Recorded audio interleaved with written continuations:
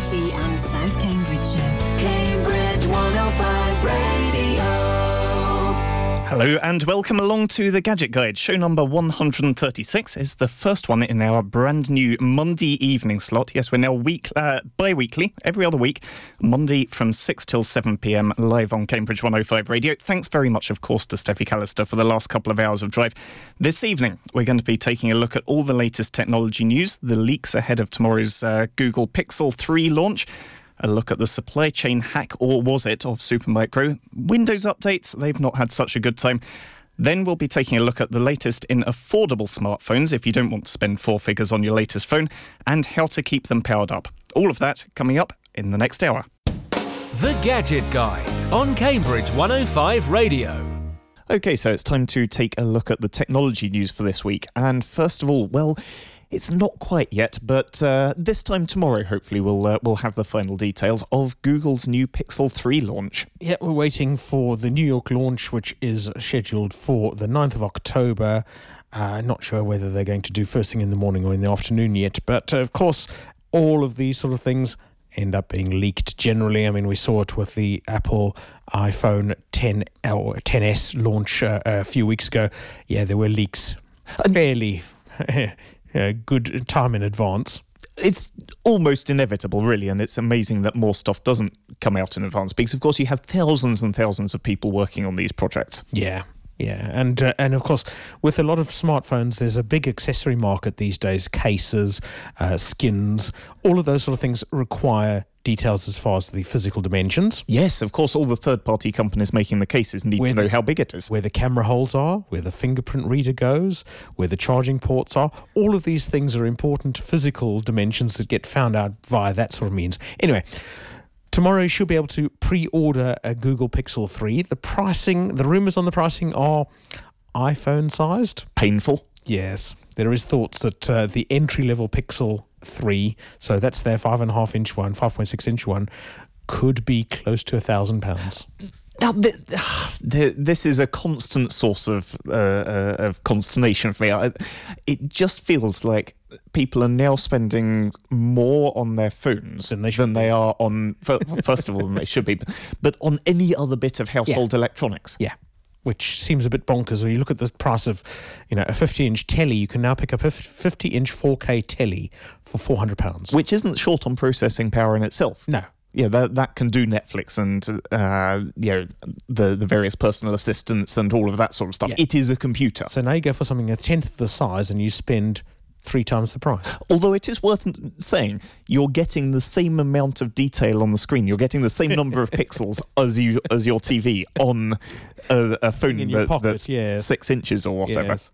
So what have we got to look forward to? What are we looking forward to? So a fingerprint reader in the middle of the back of the phone. Now that's interesting because traditionally, of course, it's been generally at the bottom of the phone at the front. Samsung started putting them on the back next to the camera. So, for example, the Galaxy 8 has the fingerprint reader on the back. So basically, when you hold in the phone, where your index finger naturally tends to land is about where the fingerprint. So I guess this is optimizing for I've picked up the phone and it's unlocked for me to see my email or whatever. Yeah, and in the middle probably makes more sense for left and right-handed to be a bit more friendly. So pick up the phone, finger on the back, unlocked, as well as all the other unlock methods, swipe screen, patterns, and do they have retinal lock?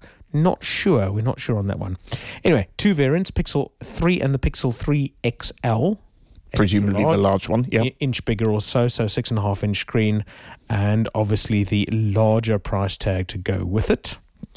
The one thing that, of course, has got a lot of people talking about is the fact that they've had to put a notch in to fit the cameras on the front. Oh, doesn't everyone nowadays? Yes. It's what all the cool kids are doing. Based on the fact that there's 2 cameras, it's probably got retinal unlock on that side as well as a selfie cam. Talking of the cameras, Pixels traditionally have had very, very good cameras, haven't they, for a smartphone? That looks like it's probably set to continue with this one as well. Yeah, they're talking about a 13-megapixel camera, has been a very good camera, and, of course, Google being quite good on the software side of things, a lot of good stuff in the camera app. This will ship with the latest version of Android, so Android 9 or Android Pie. Oh, yes, of course. Spoke about a few weeks ago, which has got a whole new camera system in it. And we did mention that the new camera technology has got some really slick stuff in it. And of course, camera tech now is, on phones especially, is becoming more and more linked to the software behind the camera just as much as it is the physical bit of hardware stuck in the back of the phone. Yes, it's all of the computing the image before you actually save it, so that we're able to do all sorts of other things to the image. We can do things like adjust the depth of field after we've taken the photo. Also, you get those nice blurry backgrounds on your portraits. Or you can unblur them if you want. Ah, handy. Which is quite useful. And iPhone, of course, has been doing this with the latest iPhone XS. So that sort of technology coming to the Pixel 3 and 3 XL. Look forward to those. We'll probably do a roundup of that in a couple of weeks' time once it's official. Yeah, we'll look at the real specs and see what's coming once it's actually shipped and you can actually buy it. Probably if it's pre-ordering tomorrow, you're probably looking at a couple of weeks before you can actually get your hands on one. Okay, now a little bit of a security focus now. This one is an interesting one, and I don't think we've heard the last of this, because this is more in the business sector. There was an article published by Bloomberg about a week or so ago, claiming that they had seen an investigation which alleges that some of the very big computer server hardware manufacturers, Supermicro being the focus of this, but sort of edging into other companies as well. Mainly because Supermicro make motherboards for other hardware. Exactly. Just about every company that buys a lot of servers has probably got one of these Supermicro servers. So we're talking about the likes of potentially Dell, HPE, Lenovo, Asus. All of those server manufacturers. They'll touch them at least. Could have ended up with some Supermicro stuff inside them. And of course, this stuff gets built primarily in Asia. That's where a lot of the sort of the very high-end fabrication happens. And the allegation here from Bloomberg is that they found, or that they were made aware of, a discovery of a chip that had been inserted into these motherboards that wasn't in the design. And that chip had been inserted to effectively put a security backdoor in, to let an attacker control the very heart of these servers. And potentially compromise the operating system and whatever is then running on that server. From the outside, effectively. So it could be banking information, it could be healthcare information, it could be financial data for a stock market, it could be payroll information, all sorts of potentially sensitive things. It could just be very mundane stuff like streaming videos of cats. But of course, the interesting thing here is that what they claim in the article is that both Apple and Amazon, of course, Amazon have Amazon Web Services, which powers an awful lot of the internet. Including your likes of Netflix and so on. Yep. They were allegedly aware of this and had worked with US government agencies in order to investigate it. The claim here is that this compromise was driven by a sort of what we call a nation-state attack. In other words, this is security services operating at a country level from China. Now, Apple and Amazon have both issued official denials of this, and very, very strongly worded. Although, if you read the words carefully, what they're denying is that they had been made aware of this compromise. So they don't deny that it's happened as such. They deny any involvement, any awareness in it. And of course, that makes sense, because you can't prove that something hasn't happened. You can just prove that you haven't found out that it's happened. Yes.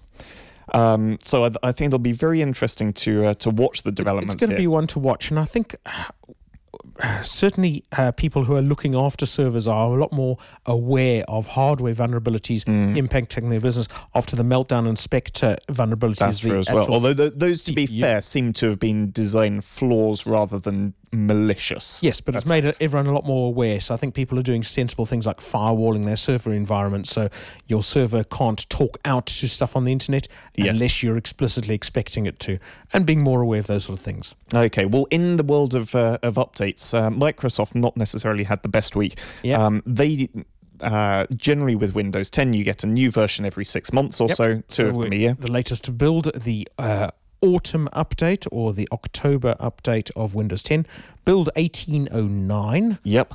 has been put on hold. Yes, so they released this update, and 3 days after it got released. yeah, it just hasn't gone so well because they Things. They were aware fairly early on that there were problems with some of the earlier versions of Intel audio drivers for some computers, so they sort of said, okay, well, if you're affected by this, we'll automatically not offer you the update.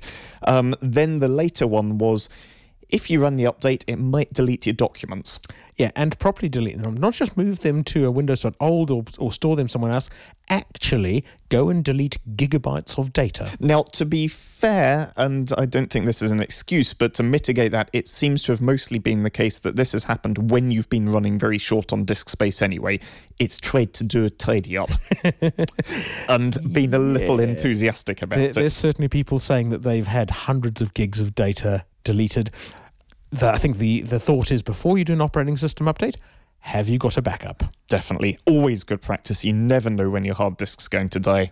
Make sure you've got stuff backed up. I like that. And those pictures of cats and so on that you've got, you want to be able to get back to them in case you accidentally lose them. It's the rule of three. 3 copies of of any important data in 2 different physical locations. Yep. Copy on your laptop, copy on something external hard drive at home, and another copy of all of that. Store it at a friend, a family member, or take it to work and leave it in your desk drawer. Okay, well, next up, we're going to be talking about affordable smartphones. The Gadget Guy on Cambridge 105 Radio. Okay, so we've heard about the new Google Pixel 3, and we spoke a couple of weeks ago about the latest iPhones. Both of those coming in 4 digits, pretty much close to the £1,000 mark, if not a little bit more for the higher end. So of course we then decided, what could we get for under £500? Yes. I hate that this now counts as affordable. Even £500 is a bit much. We crept it back a little bit, and we're starting at £469. Yes. Now this one I quite like. This is the OnePlus 6. This is OnePlus's latest model. I suspect there's going to be either a 6T or a 7 coming along before too much longer. But the 6 is the current model. £469, and I would put this at either the cheaper end of the high-end smartphone market or the expensive end of the affordable smartphone market. It's pretty much something that feature-wise stands up very well to the likes of the Galaxy S9 and the Pixel and the iPhone. This is a high-end phone, but at a more reasonable price point. Yeah, and I mean, you're getting something that's got a 20-megapixel camera with image stabilization, very good night visibility. It's a great phone running OnePlus's own distribution of Android, so it's slightly modified. But only slightly, and I have to say, so I have a now somewhat outdated OnePlus 3T. It's Oxygen OS, but you would be hard-pushed to see that. They've got a few little tweaks which are quite handy, but none of the bloatware, the unwanted extra stuff bundled in. And you still run the Google Play Store to get all the apps that you love from Android. Now, we will go and say that if you want an affordable smartphone, that does pretty much rule out iPhones. Yes. So we are talking... Even their affordable ones are £700 now. We are talking in the main Android here.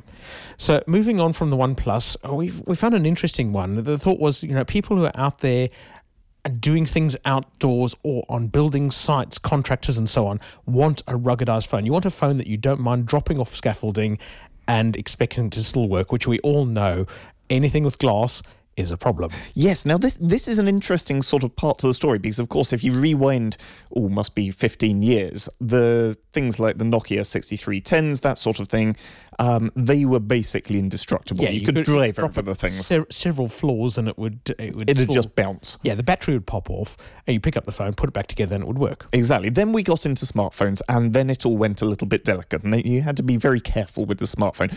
Things have got better. Corning's Gorilla Glass has taken us way, way beyond where we were in the early smartphone days. But nonetheless, a lot of the premium smartphones you want to be a little bit delicate with. So interestingly, this is one of the cheapest ones on our affordable smartphone list. This is the Blackview BV5800. Now, you've got to buy it through various means of likes of eBay and Amazon and so on. So you're not necessarily going to be able to walk into a retail store to see one of these. But the interesting thing is it is a ruggedized phone. It is waterproof. It is drop-proof. And it's actually not bad specifications. Now, what I thought was really interesting about this as well is that a lot of the traditional budget-end smartphones compromise on the version of the operating system they run. So they maybe run a very old version of Android, maybe doesn't... 2 or 3 behind, yep. Exactly, doesn't get the latest security updates. Whereas actually the Blackview is on Android 8.1. That's pretty much the latest release. Yeah, since you're only going to get Android 9 on Google's Pixel 3s probably from tomorrow. Fully featured phone, all of the stuff that you'd like, micro SD card slots for extending your storage, a good amount of battery. And also dual SIM. Yep. So maybe if you use this for work and for home, if you're a contractor or something like that, you can put your work SIM card in with a work phone number and also your home SIM card for your home phone number, or if you're travelling abroad, that sort of thing. Also some quite nice little touches. Again, if you're working out in harsh environments, they have some features designed for using the phone whilst you've still got gloves on. Yeah. So without having to rely on the touchscreen for everything. On the downside, it's not the fastest phone. No, I mean it's got an average CPU from ARM. It's not spectacularly fast. It hasn't got a lot of RAM. It's got a decent amount of storage, 16 gigs of storage. Decent cameras in it. It's got a 13 megapixel camera, so you're going to get decent shots. Nice large battery, 5500 milliamp hour battery. So that's going to last you definitely. Yeah, all day time. with a good amount of use, or probably squeeze it out to 2 days if you're being careful. So in a similar vein, CAT, the Caterpillar company, who we are used to making large earth-moving equipment. Yeah, not exactly who you'd think of with mobile phones. They've licensed their name to mobile phones. Yes, and these are an interesting range. It spans a fairly wide price range. So about 5 or 6 in the range. Yeah, I think the cheapest ones come in about £200, and the most expensive ones are about the £800 mark. So definitely out of the budget range. Yeah, the £800 one does add some interesting features that you don't normally expect to see on a phone. It adds a thermal imaging camera. Now, I can think for a lot of contractors that could be really useful if you're doing an electrical installation. Even better, these days houses and buildings have to be thermally efficient to actually pass government requirements. Where are you getting that that sort of cold breeze coming in from? So rather than spending thousands of pounds on thermal imaging cameras, or even renting them at hundreds of pounds a day, if you've got that on your phone, you can do a very good initial survey using your phone. Okay, coming a little bit more into the affordable side of the range, though, the CAT S41 smartphone. This sits about in the middle at about £400, and it is waterproof. Yep. Yeah, it's not just splash-proof like the OnePlus. Properly leave it in a couple of meters of water for up to an hour and pick your phone up and carry on using it. Yes. Now, I think, was it CAT that had a rather nice warranty with these phones as well? Yep, 24-month warranty, including if you've cracked the screen. So that is, even if you've done something to it to, I won't say deliberately, but if the screen is broken, it's covered by warranty. That is very nice. Corning Gorilla Glass 5, they reckon they have ruggedized enough that the screen should not break. It's got all the stuff you'd want, LTE4, so 4G stuff. Work on all of your networks. All of these are SIM-free phones, so pick whichever network you'd like, a SIM-only contract or pay-as-you-go. Okay, coming back to the more traditional manufacturers now with Motorola, the Moto G6, the latest in that range, that's quite attractive because that's coming in at only £220 now. Yep. For really quite an updated phone. And very good specifications, reliable, robust, and yeah, it's a nice phone. And yeah, we're not talking anything too shabby here because this is sort of 64 gigs of RAM. 5.7-inch screen running Android 8. Yeah, 64 gigs of storage, 4 gigs of RAM. And 12 megapixel camera. That's going to do most people very nicely. It's a full HD, in fact, more than HD screen. It's 2K by the looks of things, 2160 by 1080. Yeah, this is better than your normal TV. Yeah, dual rear cameras, which does all sorts of snazzy things and improves your photos. So it's a nice nice phone. Little bit behind on the Android version, but I do seriously have to sort Still of running think. Android 8.0, which is very much still a current Android operating system. I think my comment there would really be, look, okay, you've got that at £220. Compare that to the Pixel at £900, the rumours for the Pixel 3. Is it really 4 times better? No. Yeah, that's a Definitely not. big price hike. Yeah. So some other brands, Honor 9 Lite, which is from Huawei. Not a bad. Not a brand that people are going to recognise typically. No, about £200 for that. Same sort of specifications.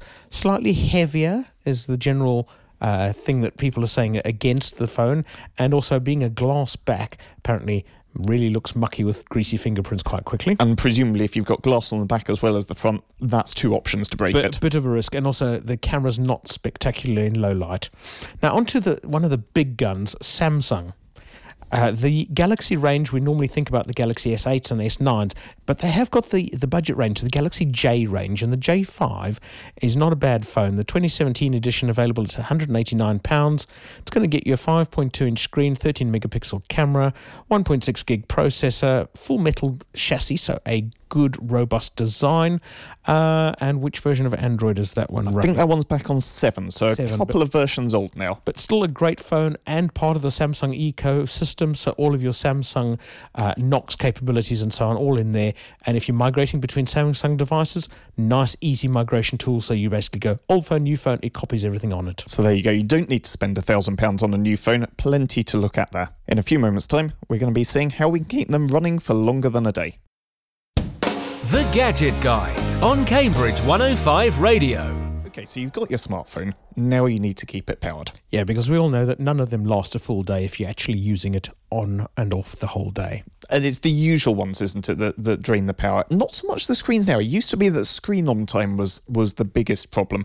Now I would say it's more the processor-intensive stuff. So And of course, sat-nav, we're expecting them to be doing more than one thing at once. that's very true as So well. we're expecting it to be running a GPS sat-nav device at the same time as listening to music from either a streaming service or stored on a device.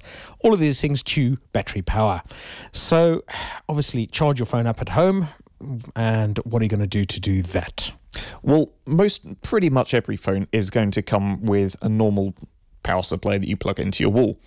And that's fine when you're sat at home. I guess for most people, it probably sits next to their bed or in their office. Now, what's interesting is, depending on the manufacturer, you might not get the best charging device in the box with the phone. Now, that's interesting because it always used to be the case that what came with the phone was the best option. Yeah. Now, with Samsung, certainly they still provide a good charging brick that plugs in the wall and charges your phone. Samsung have a fast charging capability. Fast charging on most devices, this is Apple and most Android devices that do fast charging, means that from 0 to about 80% your phone charges quickly. These vary in speed between half an hour and some of the newer tech 15 minutes to get to 50% charge. That's very good. Yeah. Now, Samsung provide that. If you buy an iPhone, Apple do not ship a fast charger in the box. Now, that might not matter for your main charger, because if it's something you're going to plug it in overnight, does it matter if it takes 3 hours or 1 hour? But when you pick up the phone and you think, damn, I'm down to 20% and I need to go out now, I want to get that to sort of 50, 60% quickly. I don't mind waiting 15 minutes. I can't wait 2 hours. Okay, so there's a few sort of charging standards to keep an eye out for. So we've got beyond USB 1 and 2. We're up to USB 3 as a fairly good standard. And 3.1 is the interesting one, which is USB-C. So this is finally the USB socket that you can plug in both ways up. So you don't have to do it 3 times. The first time where it doesn't fit, the second time where it still doesn't fit, and the third time where you realise the first time was right all along. Yeah, now these sockets are what are on the latest smartphones, but also on newer laptops. And importantly, Apple have finally come to the party and are using this on their laptops. Not yet on the phones. Now, this is amazing because in the early days of USB, we could maybe push about 2.5 watts. We're now up to 100 watts, so 25 times. 25 times faster. Yep. Which means we can do things like charge a full-blown laptop or a big device, a big tablet, via this technique. What's importantly, as you said, it's bi-directional direction as far as plugging it in. But more importantly, you can charge your phone off your laptop. Or the laptop off of an external power brick. We'll come to those in just a moment. So, look for various standards when you're buying charging devices. If you're buying Apple, go and buy the official Apples. Unfortunately, you want a 30-watt power supply to charge an iPhone. If you want the fast charging, you're looking at spending about 50 quid with an Apple device. So that's where you are. Cables are important as well. Check to make sure the cable that you're buying supports doing fast charging if you want the fast charging capabilities. And then devices to charge from. If you're not doing power bricks, or not doing wall warts, power bricks are the thing to go for. So this is a battery bank that you can carry with you. Yes. Now, there's a whole range of these, and you can get some very, very cheap disposable ones. Often you see them advertised in petrol stations and the like. These as corporate giveaways these days. Yeah, one use, but maybe something handy to just leave in your glove box or in your bag all the time, just for those emergencies. Gets you a phone call or two to get the AA man out to help you at the roadside. Okay, if you're looking for something that you're going to use more often, then look at one of the rechargeable power bricks. These don't need to be very expensive. Starting at about £12. And that's going to get you a 5 amp hour Anker brick. Now, to put that in context, 5 amp hours, that's give or take one full charge from totally flat of a mobile phone. And this is a full charge for a large phone. So you're talking iPhone XS, you're talking a Samsung Galaxy S9. So basically your high-end phones, this will charge them up fully from flat to full once. If you think you're going to be really going away for a lot longer away from mains power, or you're really going to be using your phone a lot, then at that point, look for one of these bigger bricks. These are physically quite large. This is not something you just want to have in your back pocket all day. But Anker, again, do a 20 amp hour. So this is going to get you 4 or 5 full charges of a high-end smartphone. Or charging all of your devices that you got with you, your tablet, your phone, your camera, all those sort of things. Obviously, if you've got a car with you that's got a big battery in it and an engine which is making electricity all the time it's on through your charging, your accessory sockets, what used to be cigarette sockets, look for car chargers. Thing to look at is what sort of standards you are looking at. You're looking for the QC charging or Power IQ if you're looking Anker, or QC3 from Orkey. These are the fast charging standards that allow you to charge your phone. But importantly, that standard allows you to use your phone for multiple things at once. If you want to use SatNav and streaming music at the same time, you need the fast charging. And these don't need to be expensive. Again, about somewhere £10 to £15 should get you a very good car charger. Do watch out for the very cheap devices, though. You can get some that cost less than that. My experience is they often just fall apart, literally. Yeah. You pull them out and they disintegrate. Look to spend about £15 for an Orkey or an Anker. Buy them on Amazon. Other places stock them as well. I do like this just as one last little gadget to leave you with as the night's draw in. If you've got a wood-burning stove, you can actually generate power from it. BioLite do an outdoor camping stove with a USB socket on it. Very cool. Well, thank you very much for joining us this evening on the Gadget Guide. Like I say, it's the first show in our new slot. If you do want to listen to this again, it'll be up on the Cambridge 105 radio website in a few days' time, so do go and check that out, cambridge105.co.uk. If you've got anything you'd like us to talk about as well, you can email us gadget@cambridge105.co.uk. Maybe you want to, thinking about buying some new electronics, want us to have a look at what's on the market, maybe give you a hand in making that choice, do just let us know. Next up here on Cambridge 105 Radio, it's going to be 8 out of 10 tracks. Jordan and Chris and the team all getting ready in the studio, so they'll be on air just after the news. After that, it's the Smelly Flower Pot with Dave Hammond from 9, and then Greg Butler is back with Kipper the Cat Show from 11 o'clock this evening. So plenty to keep you going for the rest of the night. And of course, Brian O'Reilly will be back with Early Breakfast tomorrow morning from 6 a.m. for another day here. Do hope you have a good evening. Join Lawrence and myself again in a couple of weeks' time. Cambridge 105 Radio.